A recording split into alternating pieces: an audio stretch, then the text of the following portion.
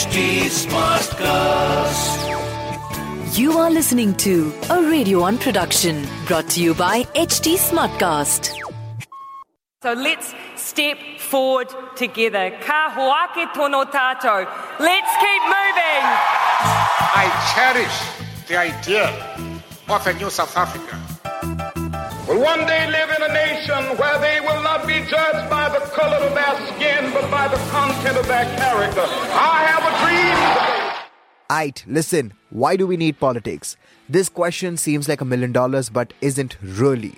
We need politics for two simple reasons. One, we're the future and we need to represent ourselves and the country in a better light. And two, because it's fun, it's interesting, and it's important.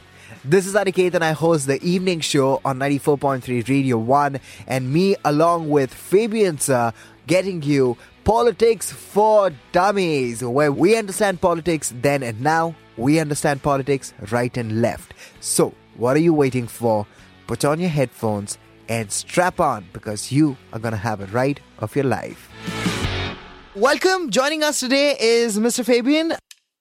Welcome to a brand new episode of Politics for Dummies. Joining us, Fabian from his apartment and me from mine. This is Aniket. I am a student of politics as of now. I am the one who asks all the questions that everybody has on their mind but are afraid to ask. So let's go ahead and learn a couple of new things today, starting with the most important historical figures when it comes to politics, strength, and conquest. Joining us is Fabian, our resident professor, who's actually not a professor. He's a diplomat, and he has lived a wonderful, colorful life in Rome, in India, outside India, everywhere. So, Fabian, how are you doing today? Let's start with that. Thank you, Aniket. I have not seen a more brilliant student.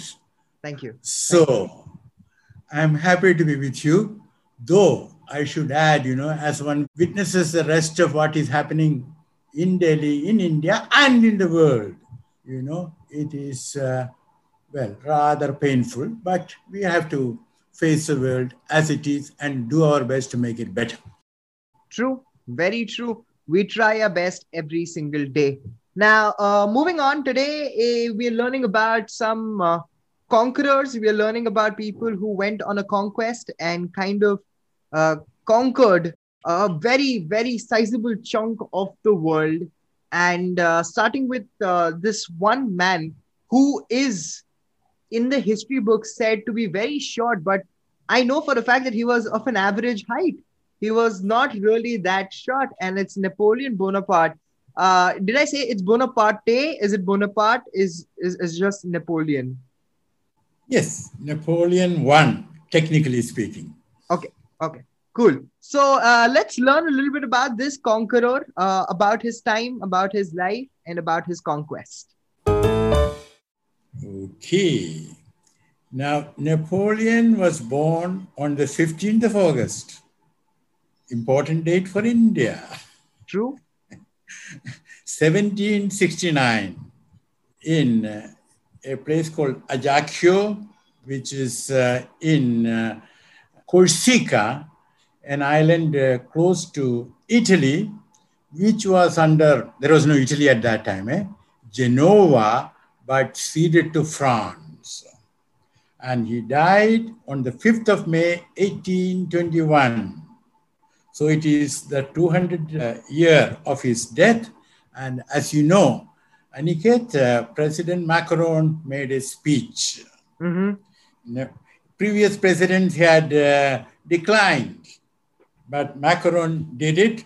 Well, why? Because there is an election next in France, and Marie Le Pen is gaining strength. Okay, now let us move on. He was the emperor of the French, 1804 to 1814. He became first consul in 1799 when he was 30. And the French civil code was codified by him. He got himself crowned as emperor by the Pope in December 1804. And it was in Notre Dame, and the Pope came all the way from Rome. And when he was about to put the crown on him, Napoleon grabbed the crown and put it himself. Too eager, So very that eager. is Napoleon. That is Napoleon. Well, Napoleon had his successes, military successes.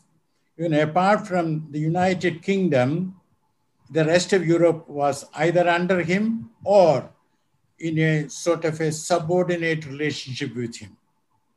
And he imposed on Britain the continental system, blockade. Russia disobeyed that, and he wanted to teach a lesson to Russia. He sent in his troops, 600,000 to Russia, and only 100,000 barely started to return because the Russian troops, they just withdrew. Russia is so big, and then the winter started. All right. And so that was the beginning of the end, you see. And then, of course, he lost the war in 1814, March. Paris fell. He was sent to Elba, an island near Italy. I have visited Elba, seen where he was. Then, of all things, he escaped and he went to France, and he sort of bared his chest and told the soldiers, shoot if you want, shoot your emperor on the chest. Well, the soldiers gathered around him. He took Paris. Well, initially the Allies were scared, but they fought, and then came the Waterloo. Then he was sent to San Helena. Yeah. Somewhere in the South Atlantic. Even there, he thought of starting a new career, escaping to the United States, career in literature, in writing. So that was the man. Wow. That was a wonderful, colorful man. Absolutely eager in life, that is for sure. And absolutely overambitious, that is for sure as well. Okay, Fabian, this is one strand of a question that I have. Before Napoleon, did anyone try to attack Russia in the winters? Did that ever happen before Napoleon as well? Yeah, which is documented. Let's talk about that. I doubt it, because Russia sort of became a European power under Peter the Great, sometime in the 17th century. You know what I mean? So Russia's involvement with Europe was pretty recent. Okay. Before Napoleon. But after Napoleon, as you know, Hitler committed the same folly. Yeah, so the question was that in spite of knowing this is a problem, why did Hitler go ahead and do it? It was very dumb of him. That was what I was coming at. Okay, Aniket, the only thing I can tell you is that the only lesson that history teaches us is that human beings never learn any lesson. Very true. Very true. Now, Napoleon was a very feared leader. He was revered. He was feared. He was someone who was kind of looked down upon thanks to his height, whatever. But I am aware, and you've said this before, that the Brits who were in India, the East India Company specifically, was scared of Napoleon because they heard that he has his eyes locked on this piece of land. What was that story all about? You see, it's like this. When Napoleon was in Egypt, East India Company feared that he might sort of, with Russia's help, come to the East, meaning India. As a matter of fact, Tipu Sultan, we all have heard of Tipu Sultan? Yes. In Mysore. He had much relationship with France even before Napoleon. And you know that a certain number of about 200 troops were sent to Mysore. And there is a grave in Karnataka for them. Of course, not very well kept. That's a sad part of it, but it is there. And the Brits were really, really scared. Only thing is that later on, there was a change of guard in Russia, and Russia was no longer part of that adventure. But still, Tipu Sultan exchanged letters and had sent ambassadors to France. All right. Fabian, another question off topic. If we were not under the rule of Brits, if it wasn't the East India Company, who would have been the one who would have colonized us, or would we ever be colonized in general? This is like a hypothetical question. Contrafactual question. Such questions tell us a lot about history, because to know what happened in history, we should also find out what might have happened. I hold that if the Brits had failed, then it would have been the French. Don't forget that Dupleix, in Pondicherry, he had done exceedingly well. Not the Portuguese, not the, Denmark, nor the Dutch, but France had a strong position. Don't forget, it was France, Dupleix, who sort of started hiring Indians as soldiers, sepoys. And the Brits learned from them, because, the number of Europeans at any time was small, and so many of them were also dying because of the heat, because of dysentery, and things like that. You know what I mean? So they were in short supply. So Dupleix had this brilliant idea of training Indians. All right. The more we learn today, the more we learn. Now, that is the story of Napoleon, the conqueror, who had his eyes on our country and could have been a ruler. But apart from Napoleon, if you go a little way back, Julius Caesar, another man who was a very, very prominent name when it comes to conquerors, and a person who went on a conquest, who had like a big chunk of the world under their regime. Let's talk about Julius Caesar as well. What is his story? And then let's come back to India and let's see if the nose was a little bit shorter, the whole world would have been different. Let's talk about that as well. Okay. Now, Julius Caesar, we all have heard the famous saying, Veni, vidi, vici, I came, I saw, I conquered. That is what he sent to the Senate from Anatolia, which is Turkey now. Okay. Now, we also have heard the expression crossing the Rubicon.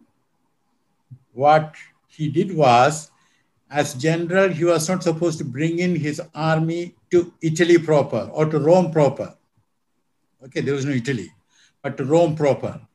But he crossed the Rubicon. That means he, disobeyed the law. Yeah. Okay. Now, one more thing. The month of July is named after Julius Caesar. Earlier, the name was Quintilis, 5th month. Now, why is it the 5th month? Actually, it is the 7th month, no? No. Yeah. The Roman calendar started with March. So count. It is the 5th month. March, okay. April, May, June, July. Yeah. Okay. Now, Julius Caesar also changed the calendar, because the old calendar before him was terribly confusing. They had to put a month every other year and all that. So basically, the year is as long as 365 plus 1/4 of the day. Not 365 days, 365.25. Yes. And hence Julius Caesar had the 12 months, and he established the leap year every 4 years. So 4¼ is 1. Yes. Hence the leap year. So that is Julius Caesar. Now the expression, the die is cast. Again, Julius Caesar. And Caesar, from that comes Kaiser, the German Kaiser, Tsar, the Russian Tsar. Now, he was born in the year 100 BCI, before the Common Era, Yeah. BCE era. Okay, and he died in 44 BCE. Okay, now, as a young man, he wanted a political career, and he was once going to a famous teacher of rhetoric, Apollonius, in Rhodes. But he was captured, and they wanted ransom. And then what happened? He asked how much. So they mentioned a figure. He said, no, that is insulting me. I am worth much more than that, 10 times that. So they were very pleased that this guy was going to get them more money. Well, they let him go. He raised the money, and then he caught them and he executed them one by one. Well, later on, he rose up in career. In fact, he is the one who started the Gazette. Oh. Something the government prepares for the information of the people. Okay. You see? And all that. He rose and rose and rose. He became consul. Then he became dictator. And one day, he was killed in the Senate by, as we know, Cassius and Brutus. And he said, "Et tu, Brute." You too, Brutus? Okay, incidentally, Brutus was the son of one of his mistresses, Servila. It was her son. Well, he had many wives. He started with Cornelia. He was loyal to her. Even when General Sulla ordered him, break with her, he didn't. He ran away. But then she died. Then he married Pompeia. And it was about Pompeia. He said that Caesar's wife should be above suspicion, because there was a function which was only for ladies. And Pompeia was, of course, presiding over it. But a man had come in there in a woman's dress. Now, people said that that man was one of her lovers. Now, there was no truth in it. But Julius Caesar said, there may be truth, there may not be truth. But Caesar's wife should be above suspicion. So, he divorced her. Then he had Calpurnia. Calpurnia remained with him till the end. In fact, on the Ides of March, 15th of March, when he was about to go, she told him, beware, don't go. Today is a bad day. You see? So that is Julius Caesar. True. So where does Cleopatra fit into this whole story? And how things would have been different if her nose would have been shorter? Why do they say that? You are repeating what the great French philosopher Blaise Pascal said, the great mathematician cum philosopher. He said, had her nose been shorter, the whole face of the earth would have been different. And he was right. Now, let's just look at Cleopatra. We start with the name. Kleos means glory. Pater means father. Glory of the father. Incidentally, when you look at the word pater, we can also think of the word pita in Sanskrit. That there is a common origin to pater and to pita. Now, that's a different story. Now, she seduced many. She seduced Julius Caesar. And in fact, she came to Rome. She had a son and she named him Caesarion, meaning Little Caesar. We do not know whether the son was from Caesar or not. In fact, I have seen where she was put up. She was there for a while. And after Caesar's assassination, she fled, you see. And then later on, Caesar's succession was fought between Mark Antony. We all know of Mark Antony in Shakespeare's Julius Caesar. Yes. My countrymen, the speech. And Octavius, that is Augustus Caesar. Again, the month was named in his honor, August. Yeah. Augustus Caesar. Now, Mark Antony had the upper hand initially because he was much older. Octavian was just a boy, and he was a nephew of Caesar. And Cleopatra said, "Why are you thinking of nephew? Here is the son, Caesarion, Caesar's own son." True. Okay. Then she didn't have any problem in seducing Mark Antony. And theirs was a love, Antony and Cleopatra, again, Julius Caesar. She used to take a bath in ass milk, donkey's milk, because that takes away the crinkles. And she used to keep 700 donkeys for providing the milk. Well, and she was very clever, not only, the ability to seduce, but also she was a great stateswoman also. But there you are. Antony was killed. She heard about it and she killed herself. But the story goes that Antony, sort of took the sword, only because he heard that she had died. So he didn't want to live. So true love. Okay. And lethal. Absolutely. True love can destroy or make lives at a drop of a hat. And that is the truth. And this is history. If men, boys, women, girls, you can't learn anything, then you're making a big mistake. Learn from the history, make the right choices. Now, coming to this very wonderful question, if you see, there was this entire route that could have led all the conquerors of the world, talking about, Napoleon, talking about Julius Caesar, talking about Genghis Khan, talking about David, talking about anybody. There was a direct route, and all of this affected India big time, right? So this is an important question. But before that, the story of David and Goliath, that is also a very prominent story in history when it comes to people with power and conquest and conquerors. So quickly, if I have to ask you about David and Goliath, what is their story and how does everything come back to India? Well, David was a teenager and Goliath was a huge hulk of a man leading the Philistines.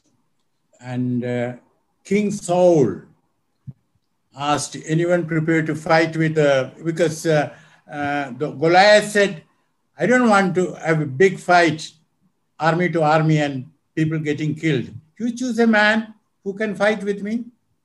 And David, the teen, he offered himself and he was able to kill Goliath with just a single shot from his arrow, you see. And then, of course, later he became king and he conquered Jerusalem. Now, that was 1,000 years ago. And Aniket, as you know, today, as we are talking, people are getting killed in Palestine, in Gaza. And it all started with the tension between Jews and Palestinians, Arabs, in the holy city of Jerusalem a few days ago. Yes. It is pretty shocking, and in the sake of humanity, stop the violence. There is no answer. It's just heartbreaking, and there is, if there was even a single thing that I could do, I would have done that long time ago. But people just need to understand that violence is never the answer. Does this have an effect? All the conquerors and the conquestors, do they have an impact on our country? And that is how our country became the way it is today? Well, of course, the rest of the world has impacted on us, and so have we impacted on the rest of the world. True. Let me put it to you this way. Without the decimal system and the zero, there would not have been the scientific revolution in Europe. If they had the Roman way of counting and multiplying, Yeah. They wouldn't have reached anywhere. And don't forget, when the decimal system first went to Europe through Italy, in Sicily, initially they said, this is from the Satan. This is from the Satan. Don't touch it. Okay? So India has impacted on the world in a big, big way. And I told you about Pitta and Pata. Yeah. Okay? All that is there. But the rest of the world, after all, Alexander the Great came to India. Yeah. For us.